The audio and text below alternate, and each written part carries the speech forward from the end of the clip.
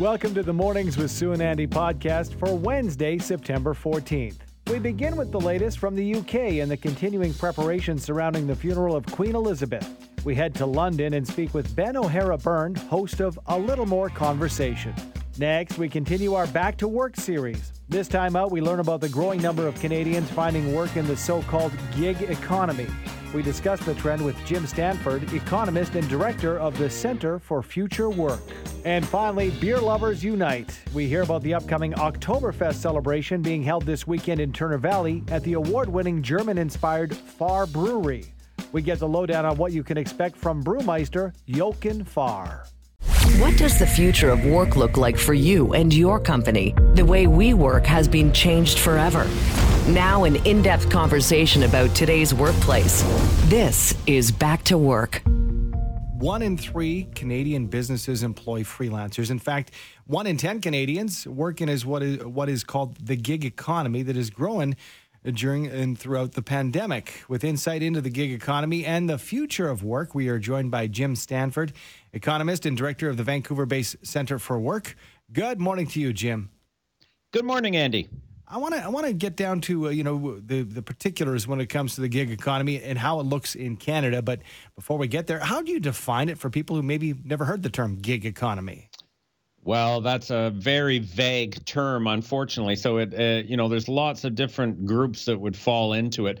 The gig economy was first really invented with musicians and people who worked on entertainment and different productions. That's where the term gig comes from, right? What's your next gig? But more recently, of course, it's become commonly associated with people who work over different on-demand digital platforms. Businesses like Uber, of course, with driving people around or delivering food. But that model of employment has spread into other sectors as well, technology work, office work, even caring work. Think about things like home care or child care type jobs. Many of those are organized on a gig basis these days. The common features are that you kind of work from one job to the next. You're paid for each task that you do. You aren't paid on a daily or hourly basis. You're paid for each job that's completed. And you have no guarantee that you'll be employed tomorrow, basically. It just depends on when the next gig is there. So let's talk about the pandemic and the effect it had on the gig economy. Did we see an increase in these opportunities? Well, there were some aspects of on-demand work that increased during the pandemic. A big one, of course, was food delivery. Think back to the lockdowns when restaurants were closed. Well, that's when there was a surge in demand, to pay someone else to bring the food to you since you couldn't go to a restaurant. On the other hand, there are other activities with on-demand work that were negatively affected in the pandemic for a while, including rideshare services. So, some of the gig systems have increased, some of them haven't, but it's clear that the practice has spread through different sectors of the economy. Okay, so I can see for an individual, it might be a side gig, or maybe you just don't want to fit into the structure of a 9-to-5 brick and mortar office. But when it comes to businesses, what is the upside for them to hire freelancers and contract workers such as within this gig model? Right. Yeah. Well, the advantage for employers is, you're not taking on any of the risk associated with hiring someone when you're not sure if there's going to be enough business to kind of keep them employed. Because the gig workers are employed on a task-by-task basis, only when the work is there. From the employer's perspective, that's, in a way very favorable, because if there isn't enough demand, well, then the workers aren't getting paid. So that's bad for the workers, but it certainly reduces the risk for the businesses. So I think on the whole, this has been driven by a desire by employers to reduce their risk and shift some of the ups and downs of the business cycle onto the shoulders of workers rather than taking on those risks themselves. Jim, what sort of an impact does the economic climate have on gig work and gig jobs out there? For example, like the rising cost of inflation and cost of living we're seeing, does that increase the amount of gig workers? Yeah, I think a major factor there, Andy, is what is the kind of overall level of unemployment? That factor that I just mentioned, the fact that in a gig model, the risks of the ups and downs, the fluctuations of business are borne by the workers, in some ways makes it rather less appealing. I think the majority of people would rather, know that they're going to get paid for a certain period of time rather than having to sit around and wait to see if they get the call. So in general, you'll see a reduction in willingness by workers to take on this type of work when other paying work is available. And we have seen, as the unemployment rate declined in Canada over the last year and a bit, once we kind of got out of those COVID lockdowns, it became harder and harder for the Ubers of the world to attract people to this line of work. Simply because, you might end up spending a fair amount of your day just kind of sitting around waiting for the next call and not getting paid for it. And that becomes less attractive when there's other jobs available. Then if we go into a downturn or another recession, then people are going to be a bit more desperate for any work they can get. And that's when you might see them turning back towards, okay, well, I can't get a regular job, so I'll go out and drive Uber for a while. How do we compare, Jim, in Canada to other parts of the world when it comes to these gig economy opportunities? Are we at par, about the same, or more? This is very much a global trend. There's no doubt about it. The technology of platform businesses has been taken on in countries around the world, certainly in Europe and the United States, of course, to some extent in Asia. Another factor, Andy, to take into consideration is what are the regulations? What are the laws? In some places, in some countries, governments have recognized that the fact that you get your instructions over a smartphone, which is how it's done in gig jobs, doesn't mean that you shouldn't get the regular protections, like a minimum wage, for example, or Canada Pension Plan or workers' compensation. Right now in Canada, most gig workers are denied those basic protections. But in some places of the world, particularly in Europe, you're seeing governments start to say, wait a minute, if you're a company like Uber and you're hiring people, they aren't really an independent business. That's a bit of a fiction. They really are a worker, and they should get paid the minimum wage, and they should get some of the other basic protections. I tend to think that we're going to see more governments around the world, and ultimately in Canada, I suspect, extend those same protections to gig workers. Jim, can you give us a breakdown of who the workers are in the gig economy? Are they younger folks? Are they Canadians who've been here forever, born and bred in Canada? Or are they newcomers to Canada that are doing these right. jobs? Well, think back to that, that kind of comparison I was making. If you've got a chance to have a regular job with regular hours and regular pay, by and large, most people are going to take that. So the people who tend to get kind of pressured into gig work are people who are, somewhat marginalized or have a harder time getting one of those regular jobs. So when you look at the demographics of gig workers, disproportionately, they are young people. Disproportionately, they are newcomers to Canada, immigrants. A lot of international students, for example, end up doing gig work as a way, of trying to make a bit of money while they're here. In essence, it's people who are a bit more desperate, to tell you the truth, to not put a fine point on it, but people who don't have access to a regular, more secure job get driven into gig work by and large. And again, that's where the ups and downs of the economy will be a key factor in determining whether the gig economy grows or not. Thanks for your time this morning, Jim. Thanks for the discussion. We appreciate it. Thank you very much, Andy. Thank you. That is Jim Stanford, economist and director of the Vancouver-based Centre for Future Work. You can find out more about what Jim and his team do at centreforfuturework.ca. Taking a look ahead to Monday, very early in the morning. We're talking almost in the middle of the night. Coverage will begin right here on 770 CHQR. In the meantime, the procession continues. It was yesterday that, the Queen's casket made its way from Scotland back to the UK, back to London, and making its way toward Buckingham Palace and then on to Windsor. But in the meantime, I want to get an idea of exactly what kind of a deal this is, because we are hearing it could be the biggest gathering in modern times in London itself. And also hearing reports that the King Charles III, was doing his rounds in Ireland yesterday. So it's a very busy time. So to break it down, we've caught up with him because I know he has been very busy. We say good morning to Ben O'Hara-Byrne, host of A Little More Conversation right here on 770 CHQR. Good morning. Well, in your case, what is it? Just 10 after 2 there, Ben? 2 in the afternoon. Yeah, I'm actually just waiting here on the Mall with hundreds of thousands of others, it feels, for this procession to leave Buckingham Palace to bring the Queen's coffin to Westminster Hall, where she'll lie in state. So there is a sea of people here waiting to watch what I believe is going to be a silent procession from Buckingham Palace to Westminster Hall. It's about 40 minutes. The procession itself, it's not that far, but it's about a 40-minute procession. So we're just standing by for that. That should begin in about 20 minutes.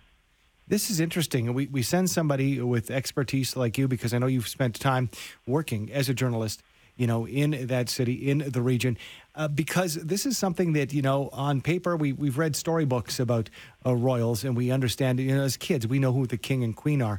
But, in our lifetimes, have never been through something like this. I think that's safe to say for the majority of Canadians. And the notes and the protocols, we never see things like this, do we, Ben? No, I mean, and you see it too in any time there is any sort of royal ceremony, whether it's a trooping of the color or, everything is down to tradition. And there is a way of doing these things that is sort of, not that it's set in stone, but it's well practiced. So, all the events that we've been witnessing now, because the Queen passed away at Balmoral, that brought on a whole other level of things that happened in Scotland that we saw in the last few days, whether it be the voyage from Balmoral to Edinburgh, the procession along the Royal Mile at Edinburgh as well, the visit, the lying in state, or the visitation, the allowance of people to come and see her at St. Giles's. But now everything has moved to London. I was out last night in the rain with, again, a whole bunch of other people waiting for the coffin to be brought back from an airport, a military airport north of the city, to Buckingham Palace. And again, there were just thousands of people there. And then today we're really going to start to see all those things that are steeped in so much tradition. I believe the last time the gun carriage she'll be carried on was for Lord Mountbatten back in the late 70s for his funeral. We're going to see the King and the princes, his sons, William and Harry, walk behind the gun carriage, as well as the Queen's other children, Anne, Andrew, and Edward. It is all very much steeped in tradition. At the same time, this is a family in mourning, right? I mean, I think a lot of people here who are watching this unfold in front of them are always keenly aware that this is also about the loss of a mother, grandmother, and great-grandmother. So there is that sense here, too, that it's not just about sort of the pomp and circumstance of it, even in a funeral sense, but also about a family in mourning. The attraction of London at this point, the sense of people wanting to be there, do we have any estimates or any idea of just how many people will be converging on the city by Monday? Yeah, I mean, we've heard all kinds of different numbers anecdotally about a huge number of people wanting to come in. We certainly know the hotels are booked. It is virtually impossible to move around central London these days because of the sheer amount of people that want to line these routes. Just in terms of the lying in state itself, at one point the estimates were somewhere around 750,000 people were going to want to come and pay their final respects to the Queen as she lies in state over the next 5 days. So that gives you an idea of the sheer number of people. And we are seeing, there are always a lot of tourists in London at this time of year, but we are seeing people here that are obviously specifically taking advantage of the time here to leave flowers at Green Park, to come and see the processions, to come and join Britons as they say farewell to the Queen. Increased numbers of tourists, increased numbers of locals who want to pay respect, but I would also think, Ben, an increased security presence. Can you tell us about the security you're seeing in the city and around the procession? I was here to cover the London Olympics. I covered the Diamond Jubilee. London knows how to handle an event of this size, but there is a clear and visible police presence everywhere you are in central London. Now, it's mostly police. There's a lot of private security as well, or just hired security. But you see the military around as well. There was, we know they're also planning for Monday when they're going to have, every world leader imaginable here, which in of itself is a massive security operation. So, the one thing that's always been quite impressive about London when it comes to these huge events is the security is always there, but never obtrusive. Like, you don't really see it until you look and realize there are police every 20, 30 feet along a parade route, both inside and outside, behind the crowd and on the route itself. So it's going to be a huge security undertaking, quite obviously, but London has seen lots of big events perhaps nothing like this, but London has seen lots of big events for which it's had to handle security in the past. So I'm sure that will be all in hand. But yes, there are an awful lot of police and people around. You know, it's interesting because we'd heard rumbles and rumors about Operation London Bridge and, the fact that, this has come to fruition now and the 10 days of mourning. So I'm wondering, Ben, when it comes to these 10 days of mourning, is this a case that it's kind of, just in the background, or are people taking time off of work? Are you seeing some closures to businesses and organizations? Yeah, the one thing about London is it's such a big place that even coming in, landing at the airport, at the Queen Elizabeth, at the Queen's Terminal, as they call it, Terminal 2, the newest one at Heathrow is called the Queen's Terminal. Even coming in there, taking the train into Paddington, which is in central London, more or less, staying in an area called Maida Vale, you don't really notice it. Like it's not a city in mourning necessarily. It's when you come down to that area around Buckingham Palace, around the Palace of Westminster, where Parliament is. That's when you see it. I gather everyone has decided, and this is a very London thing. Everyone has said we're going to congregate in this one main area to pay our respects to the Queen, and obviously it makes sense to be down here.